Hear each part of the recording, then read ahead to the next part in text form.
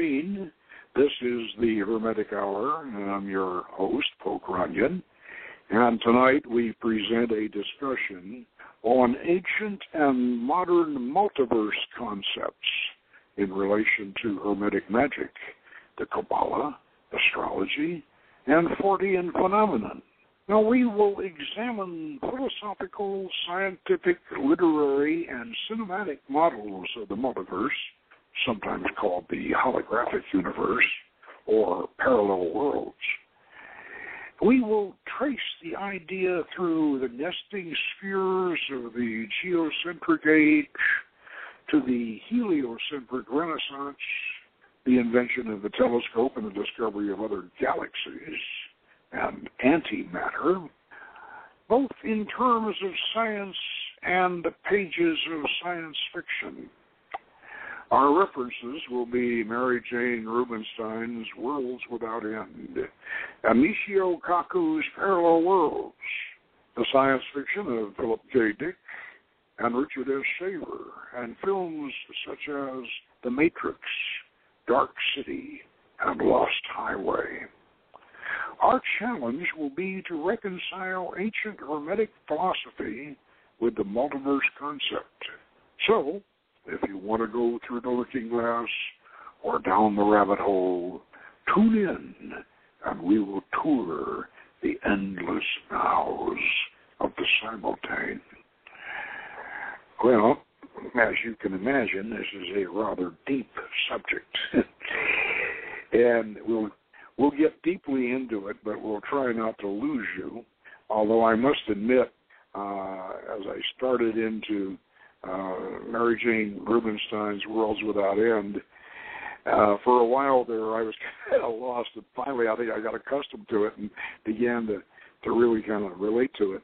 This is a mind-bending subject, and it's been a mind-bending subject for the past 2,500 years. It's been a mind-bending subject. And there are a number of philosophers and religious figures and magicians and people who have helped to make it a mind-bending subject. But finally, after all of these speculations and ramifications on this issue, finally it is acquiring some very astute scientific possibilities, and that it has become scientific theory as well as theories of mystical philosophy and theories of literary devices. It now has received scientific credence.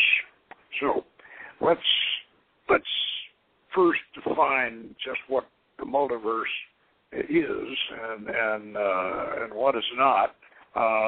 There's not much that is not, and there is quite a bit that it is. What it amounts to is this: the multiverse, or the holographic universe, or parallel worlds. The way it is now, it wasn't always this way, but the way it is now, it's a series of other dimensions. According to string theory, there may be 11 of them, and of course that fits with the Qabalah nicely, but then it also might be endless. It could be endless. But what they are other dimensions that are either separated from us by an impossible distance, or separated from us by, or they're separated from us, but they are almost coexistent with us.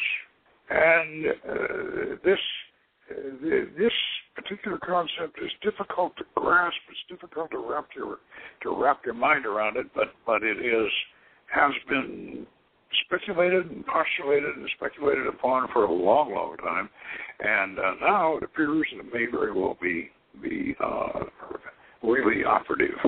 And the reason why we now think it may be operative is the discovery of a substance called dark matter. In essence, what we're talking about is the universe that we can detect, the universe that we can detect and measure through all our various measuring devices and systems, has a very, very, very large percentage of its matter is missing. And that what that it's missing. It's not there. It's just we can't detect it. This applies to weight. It applies to spectral analysis. It applies to just about any aspect of the measuring scale that you can come up with. Almost 50% in some areas of the universe is beyond our detection. Where is it? And it seems the most logical answer is it's in other dimensions. You might want to think about this like I like to keep thinking about it like a little boy blowing soap bubbles, and each one of these soap bubbles he blows is a different universe. And there's no way you can get from one soap bubble to another without breaking the soap bubble. I mean, this is and all these soap bubbles are floating around now. You might say that the little boy is God, all right, if you want to say that. And so this one little boy with his little bottle of soap, liquid soap, and his little hoop that he uses, he is sort of like God, creating all these multiverses and these different little universes. Now that's one way of looking at it, but then there's also the very strong possibility that all of these different universes are all interpenetrating each other, and we don't even and we can't detect them, we can't reach them, but they're passing right through us. So it's possible that from a spatial standpoint that you could. If you could walk through the wall, you might come out on the other side, and you'd be in another very close version of your universe. You wouldn't really know whether you were in it or not. We thought people speculated, of course, that we have aspects of penetration. So we'll get into that. We'll get into the various ideas of how we can reach the different dimensions and if they can be reached, and all of that as we get into it. But first, let's start out and using Mary-Jane Rubenstein's very good book, by the way. But as I say, it's you need to have a little bit of philosophy and a little bit of Michio Kaku under your belt before you try this one, frankly. The book, by the way, that I'm referring to is Worlds Without End, The Many Lives of the Multiverse, and it's Columbia University Press. Mary-Jane Rubenstein is the author, and it's copyright 2014. Now, according to what Mary-Jane is developing here, is that this concept of a multiverse was actually started by the Epicurean philosophers and a little bit before Plato and Aristotle and the atomists. The atomists really conceived of atomic theory before anybody had any idea what. Before they came up with this, people just assumed that we were pretty solid, except they knew we had a lot of liquid in us, but I mean, we were just solid, and the rocks were solid, and the rest of everything was pretty solid.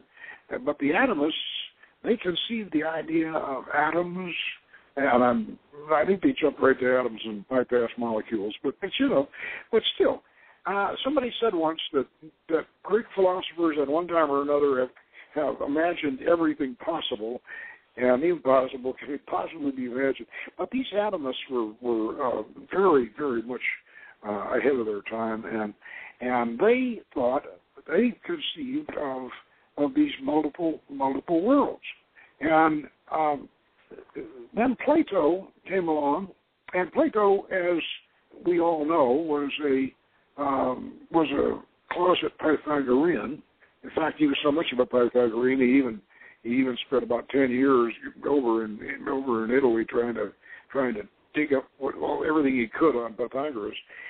But Plato wrote a dialogue called the Timaeus, which was essentially Pythagorean, and it described the cosmos as, it was a sort of the epitome of Pythagorean cosmic conception at the time of Plato's flourishing.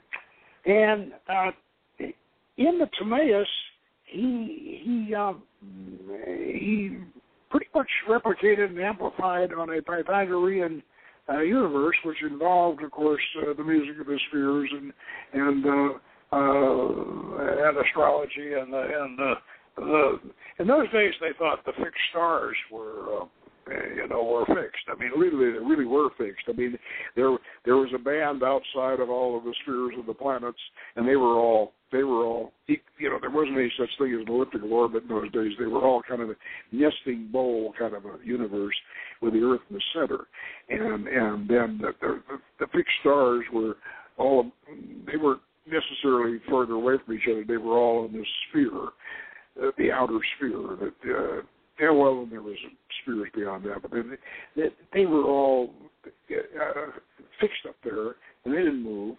And the planets, of course, moved around the Earth, including the Sun. And that was their conception. And Plato pretty much went along with that in the Timaeus.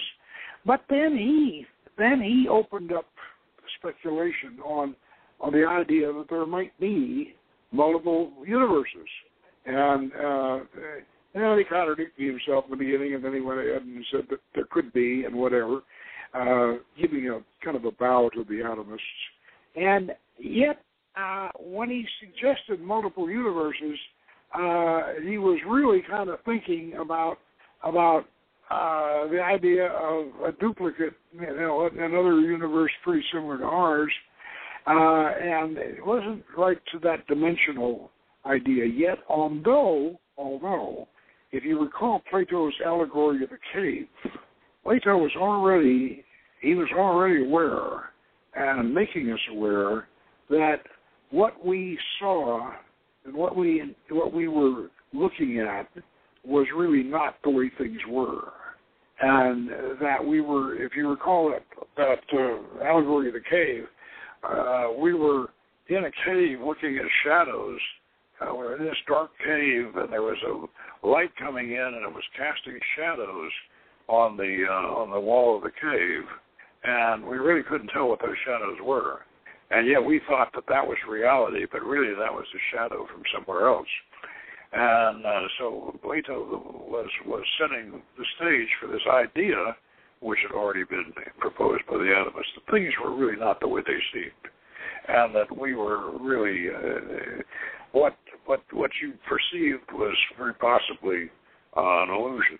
And then we got, unfortunately, when Christianity came along, in the Dark Ages, Christianity comes along, and at this point, the Christians have this Trinity doctrine, which we'll get into its implications a little later.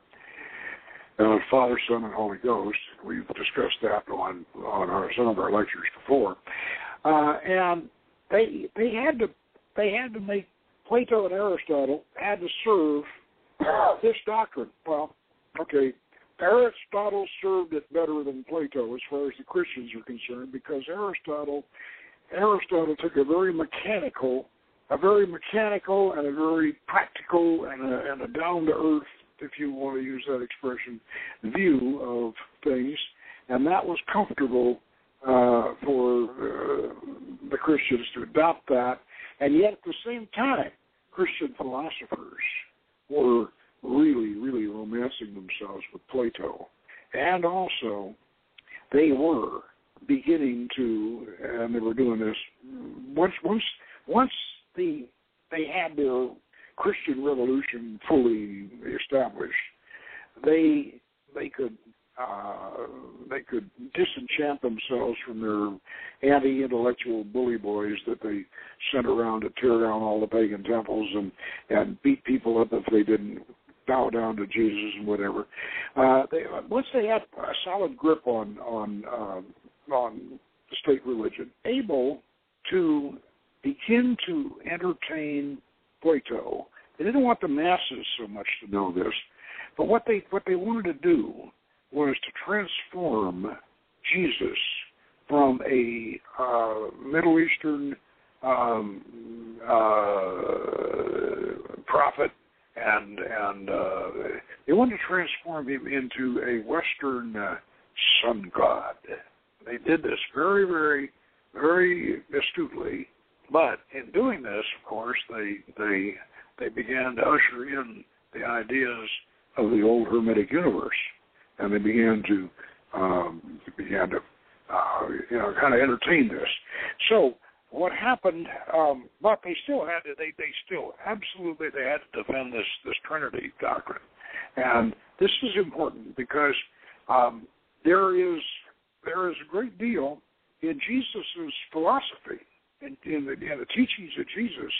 There is a great deal of support for the multiverse and for the Hermetic structure, and the central idea of Hermetism, as I'm sure those of you who followed our lecture program, you know this, the main idea in Hermetic enlightenment is that everybody has a divine spark of God, and everybody is at the center of his own universe.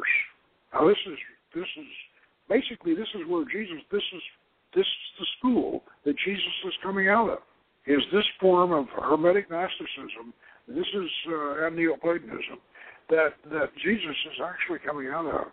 And the only difference between Jesus and this only essential difference between Jesus and Hermes is that Jesus could not.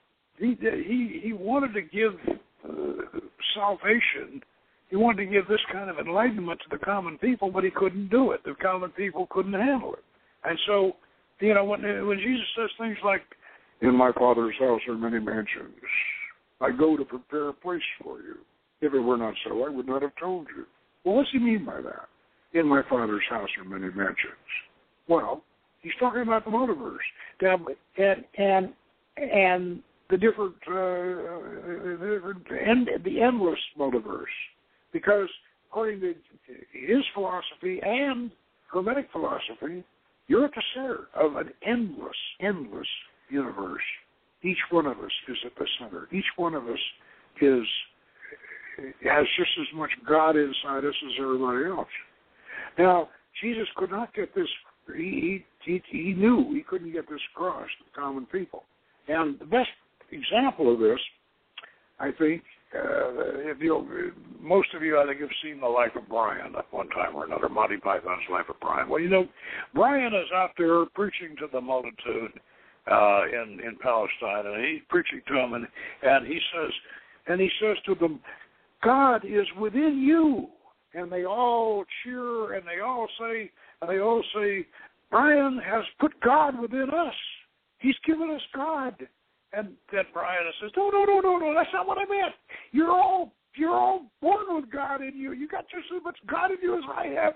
And then they all cheer him, and they say, "See, Brian has given us God. Brian has put us in touch with God." And so poor Brian, he can't explain it to him. He just can't. So Brian never did manage to explain it to him. But Jesus decided, I think, even before he started his ministry, he decided that, no, I'm not going to try that. But he told his disciples. He told his disciples the real secret, and said that you will do greater miracles than I. So actually, this vast personal universe or multiverse concept is Christian and is also Hermetic.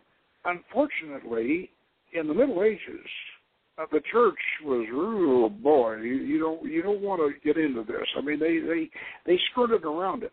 Although, and this is something that I didn't realize this until I read Mary-Jane's book, but there was a medieval philosopher, and I'm going to try to see if I can dig him up here, a medieval philosopher who actually did promote this idea and the multiverse, and that each one of us was at the center of it, and he managed to get away with it, and they even made a cardinal out of him. But fortunately, in those days, common people were not reading, and the only people who were reading these books were other churchmen and scholars, and so they weren't too worried about this. And then of course, unfortunately, the church had these various counter reactions, and in Italy, where so much of this speculation was going on, these counter reactions were usually generated when the Spanish would take over. They take over Rome or Florence occasionally, and when they do this, they bring in the Spanish Inquisition, and then what you got an imprimatur for writing last year, all of a sudden gets you burned at the stake. So things were difficult. The speculation was difficult, but in the incidents that I want to point out here is that what happened right before Giordano Bruno. There was a Catholic scholar who they made a cardinal out of him, a Catholic scholar by the name of Nicholas Cusa, and just about everything that Bruno ended up with came from Nicholas Cusa. But Nicholas Cusa he published, and he was very careful in one instance, and that very careful instance was the preserving of the special, exclusive divinity of Christ. See, as long as you can do that, then you could, well, at least in Nicholas Cusa's time, you could, if you did that, you could actually publish, the limited scope that they could publish. You could actually publish, and you might even get an imprimatur on it. But the aspect of this that is important is you must not write anything that's going to challenge the exclusive divinity of Christ. Well, scholars like church scholars like Cusa were able to rationalize this by saying, all right, we can justify the exclusive divinity of Christ by saying that all Christians have Christ within them, and therefore we can play a little trick on it, a little mental gymnastics. We can do it that way, and then we can still say that Christ is exclusively divine. This is kind of like Brian trying to get the multitude. All right, yes, I gave you God, okay, but now you see. But Cusa was smart enough to do that.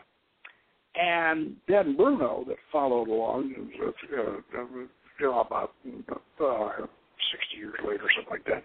Bruno followed along, and he credited Cusa for a lot of his ideas. But Bruno just couldn't. He was very antagonistic, and he could not manage to slip into the exclusive divinity of Christ or to rationalize it. So he said that well, if the Earth revolves around the sun, as Copernicus says it does, and of course I agree with him, and all intelligent people should agree with him, and if that's the case, well then Jesus isn't God, the Son is. And of course the church had been, rather quietly moving around to the idea of making Jesus into a sun god, but they didn't want Bruno saying that no, the Son was God, and Jesus wasn't, and so poor Bruno got burned at the stake. And this was Bruno. It's almost as if Bruno should have had sense enough to do the little gymnastics, but reason why I'm telling you this story in relation to the multiverse is this. Bruno, boy, was he ever a believer in the multiverse. And the idea here of the multiverse is, and so many of them said this, and it's straight Hermetic philosophy. It even ended up in Albert Pike's 28th degree. It's not in there anymore, but it was. Where you are at the center of the universe, because the universe is endless, absolutely endless, and it has no center. So wherever you are is the center, and your percent, you are the center point. And here again, this may sound like spiritual gymnastics, but actually, when you think about it, it's very logical. If the universe has no boundaries, if it goes on forever, then it has wherever you happen to be, that's the center of it. And this concept now came about before we knew about the fixed stars idea. That didn't die until Galileo had the telescope.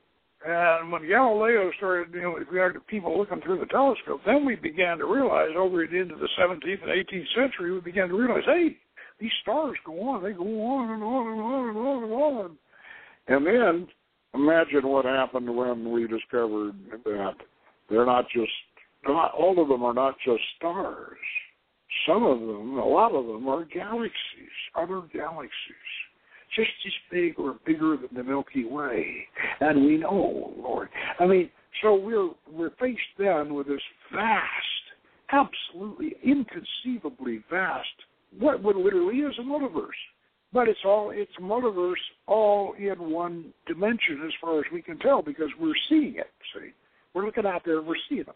Now, granted, it's virtually inconceivable when you look out into the night sky and realize that many of these little things you're seeing out there are actually other galaxies, and they're trillions of miles away, and the light that we're seeing is millions of years in the past, and all it is. It's staggering. I don't think that there are very many of us really that have fully grasped it, even to this day, even with the Hubble and all of the knowledge that we have. I think there's many of us, and I find myself in that category. Just to try to imagine how big it is, and are you going to put boundaries on it? Well, we do. We say, okay, there was the Big Bang. There was something before the Big Bang. Well, there had to be something before the Big Bang. Come on. It goes on and on and on. Now, then, the next thing we discovered was this antimatter thing. Like, hey, we're looking out at all these galaxies and all this endless universe here, and, hey, that's just what we can see.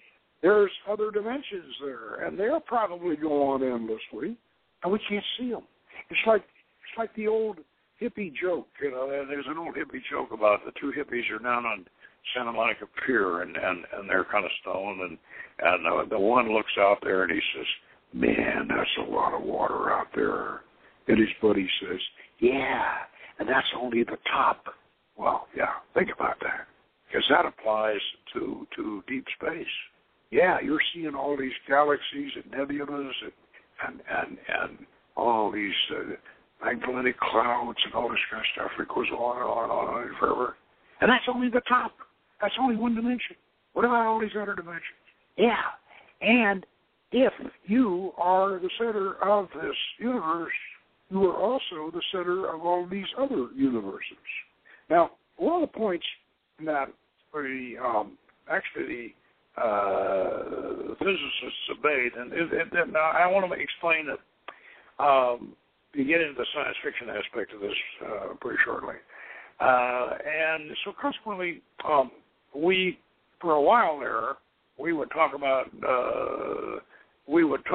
other dimensions to our friends who were atomic physicists, and we would kind of suggest that these other dimensions were just very much like our world, and and that we could, through the looking glass, things were a little different, but they were very much like our world. And the atomic physicists a few years back would look at you and smile and say, "Oh, come on, you don't know. Another dimension, yeah, that's possible, but it wouldn't be like that. It'd be smaller, it'd be larger, it'd be different, whatever." Well, now they're not so. At this point, your atomic physicist friends most of them are not looking down their noses at you when they say that. But then they did. Now, why did they? Why did they look down their noses when we suggested this? Because the science fiction writers had already come up with it. Well, there's a good reason for that. And this is something, by the way, that Mary-Jane Rubenstein points out. Our particular universe is very, very delicately balanced physically. And it is so delicately balanced physically that if just one little factor is out of whack, we'd all be dead. We'd all be gone, and I don't know how long it would take us to be extinct, but we would be.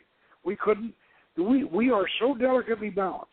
And everything is that it almost, this is the argument really for intelligent design, by the way, and because our ecology and like, for instance, the Earth, we couldn't live without the moon.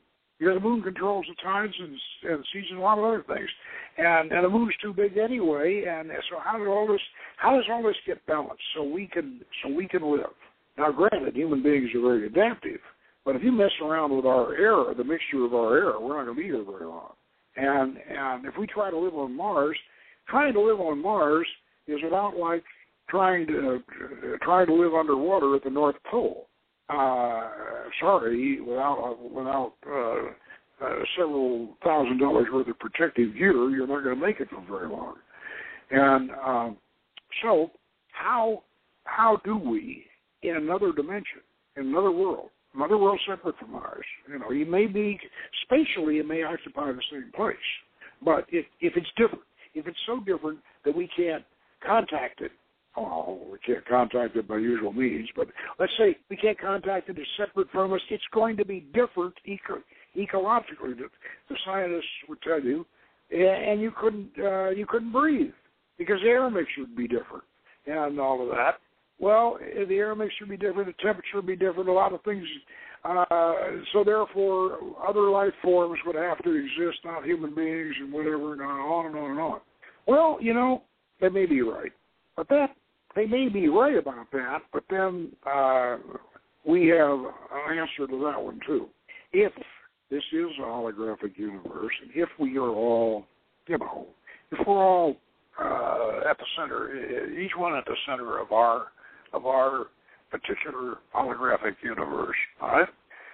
Now, what that means is that even though in the different levels of what we call the simultane, in other words, we call it the simultane because it's simultaneous, and all these layers are referred to as different nows, and the whole complex of different nows, endlessly, from which you are the center, is called the simultane. Now, we're adopting this terminology from a science fiction writer that conceived of this, Richard Sharp Shaver, and since then it's been used by a number of other scientists. He was the first. We know he's the first one to conceive of these layers in this respect.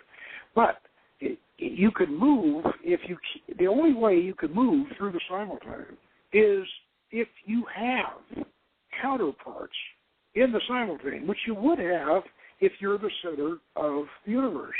And that's according to Hermetic philosophy. And you remember when I said in the abstract at the beginning, our challenge was going to be to take this multiverse and make it relate to Hermetic philosophy, incorporate it into Hermetic philosophy. Well, I have to give our old Phoenician prophet, Jesus of Nazareth, a lot of credit because I think he had a pretty good handle on it, and even though he opted out for the divinity thing, but if you just consider that you are the center of the universe, you have to be. where else is the center of the universe? And now, you're saying, okay, well, we got any proof of that? Yeah, I do. Our government spent a lot of money, and I think the Russians probably spent more money, or whatever they had for money in those days, doing experiments in remote viewing. And these experiments were very successful, remarkably successful, which means basically that a remote viewer can get accurate. He can send his consciousness out to anywhere in the world he wants it to go.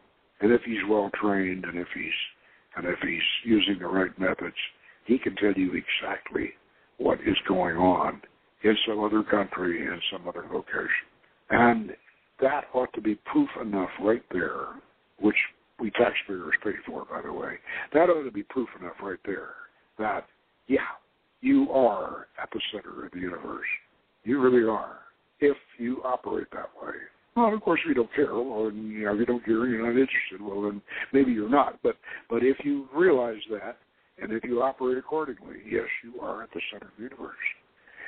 So the secret of making the Simultane work in the Hermetic system is very simply the concept of your counterpart. Now, your counterpart, maybe say, give it a number, your counterpart maybe 20 layers or 20 nows away, your counterpart might be green and have 4 legs, or it might have 3 eyes and one of them in the back of his head, and certainly can't breathe the same air. But he's your counterpart, so you can mentally access him, and he can mentally access you, and this immediately explains so much Fortean phenomenon that just falls into place immediately with this. Now let's talk about a couple of, while we set on this subject, that we would discuss some literary and cinematic versions of this, so you can get a little better grasp on it. The literary aspect of it, before Shaver in 1949 actually developed his structure, everything else. And I'm not so sure, in his case, Shaver, he was like the ancient Greeks. He imagined all kinds of things, and this happened to be one that he came up with before the rest of them really put the tag on it. But since Shaver came up with that, there have been numerous versions of it. I think Zelazny came up with his Princes of Amber, where, and it is an interesting concept on this, where there was one world. Now, he didn't use the Simultane terminology, but it is essentially the same. There's one world in the Simultane that's the real world, and all the rest of them are divergent reflections.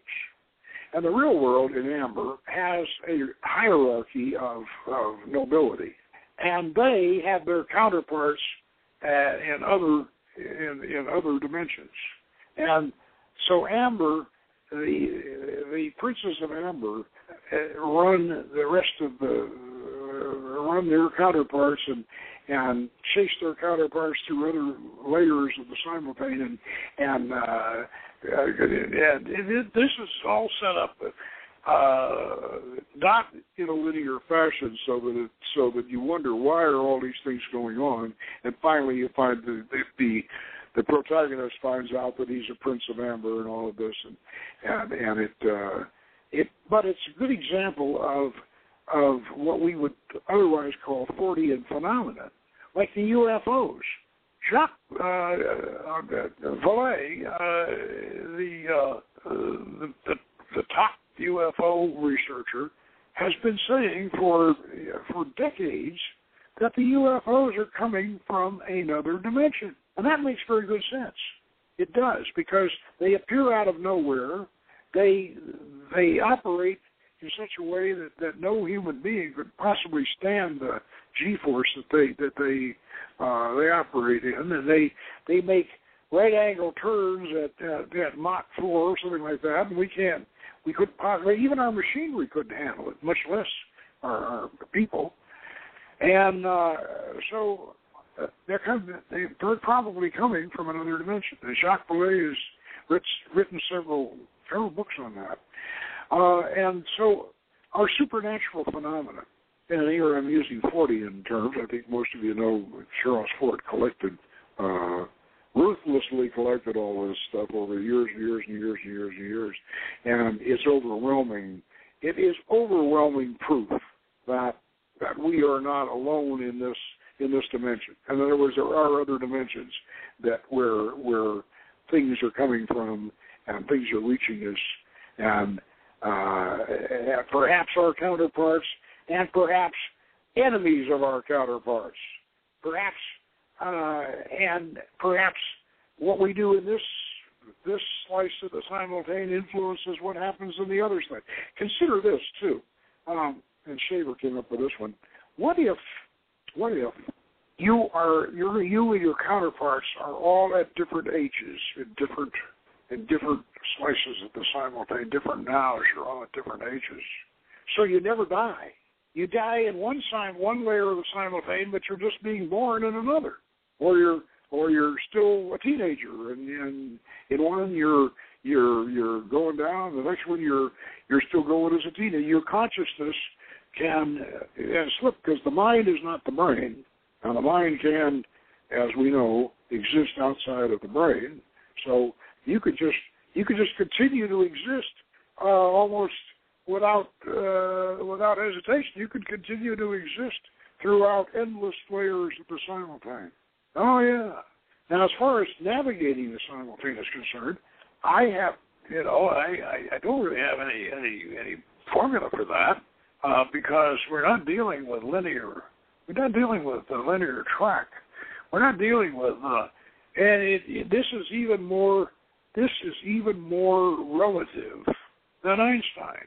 And in fact, consider that if we could navigate the Simultane, then space travel would be very much facilitated. We could go to other galaxies. But we might, when we got there, we would be our counterparts. We would be our counterparts, not ourselves, and our counterparts would be greatly removed from us. These are ideas that are a bit mind-bending. But to talk about, we mentioned Shaver, but let's talk about Phillip K. Dick, because Phillip K. Dick used this concept, and he was very, very, very effective with it. And several films that you've seen have been related to this other dimension. Now, a film called Dark City, a very, very good film, and very much kind of a Phil Dickian kind of a film, but also very much like the multiverse. And here it has other dimension, another dimension in which human beings are dominated by an alien race who wants to study them, so they can somehow or other manage to figure out why we are creative and why we are individuals. And Dark City is a very, very, very, very interesting film. Another one another film that relates to the Simultane as it affects us in everyday life. And this is a film by David Lynch called Lost Highway. Now, in Lost Highway, you have a man and his wife, and mysterious things start happening to them. And what ends up happening is that they have counterparts very close to them. The counterparts are almost identical, and in this other dimension that is right next to them, and they are not sure at various times which dimension they're in. Now, this is also possible, and our friend Ralph Metzner has a very, very fine book on worlds within and worlds without. And in that book, he's very much into Buddhist philosophy. And in that book, Metzner theorizes that, along with Buddhist philosophy, that you may be in these different dimensions, or these Buddhist hells, so to speak, for various times, and you think you're in this dimension and you're not. You could be actually be in a Buddhist hell while you still believe you're in this particular universe. You could wake up in another. You go to sleep. Where do you go when you sleep? Well, where do you go when you dream? Robert, L. Ron Hubbard, who did write some very, very good science fiction, he wrote a novel called The Slaves of Sleep, where people lived different lives when they were asleep and had different adventures when they were asleep. And this related, of course, also to their activities in this dimension. So what happens if you wake up one morning and you're in another slice of the Simultane and you don't know it? And then you go through the whole day and everything is just slightly different. And then you go home and you go to sleep and you wake up and you're back in the one, and you don't even know it. Or strange things happen and you wonder why they do. Okay? So all of this is very possible, and it explains these Fortean and spirit phenomena. Now, that brings up the question, of course, you might say, well, what about schizophrenics? Okay, they're hearing voices and they're having visions of these other, there could be these other dimensions, what have you. Now, we know that schizophrenia is not a disease of the mind, it's a disease of the brain. But that, in turn, that disease, whatever the chemical imbalance is, affects the brain. I mean, it affects the mind. And so, consequently, the schizophrenic could have more of an access to the Simultane than the so-called normal person. Well, that would fit pretty well with Shaver, because Shaver was at various times a schizophrenic. I think he kind of outgrew it, but for a while he was in a lockdown medical asylum and in a coma. And when he was in a coma, he was in this definitely another dimension. And so what we think of up until recently as a literary convenience, because this sort of a concept was really great for fiction writers. They could really do, have a grand time with it. But now we're looking at the very strong possibility that hey, this might very well be real, and real, and real, and real, and real, and real, and really real. And you wonder where in the center of the universe is the Simultane that is the real one, and all the rest are reflections. Is that true? Would that be? Could that be? Maybe. Could be. So are you really at the center of your center? These are questions you could ask yourself. And you could ask yourself these questions, but I would think that this concept would be one that would be exhilarating and exciting. And even though you can't figure it all out, it could be kind of overwhelming, and yet at the same time, what an adventure! What a chance! Here you are right now. Maybe your life is not going the way you like it to, but somewhere else, one of your counterparts is doing a lot better than you are, or a lot worse. And maybe you're getting hints of this in your dreams, and maybe this is something you can access. Yeah, something that will help you, or maybe you can help them, or whatever. I think that this makes the universe a much more exciting and a much more beautiful place. So I'm not really that terrified by it. I'm exhilarated by it. I think it's a great idea. And but I don't claim. Now, I'm not claiming that I can navigate the Simultane any more than anybody else can. I don't have any. In fact, how do we do it? How do we vector? How do we control the vortex? How do we do all of this? Well, we can experiment, keep experimenting. And this is one of the reasons why magic, I think, is an endless fascination, because in many ways that's what we're doing. We're exploring the multiverse. Now, next week we are going to have a discussion about what I think is a fascinating subject, and that's the secrets of Sufi Freemasonry. And this is a different version of the temple legend, and a system of the signs of obligation are actually activations of the psychic centers or chakras. There's a lot of very fascinating stuff here. And so next week, it's Secrets of Sufi Freemasonry. And meanwhile, don't get lost in the Simultane, especially after dark. And we'll see you next week, and good magic.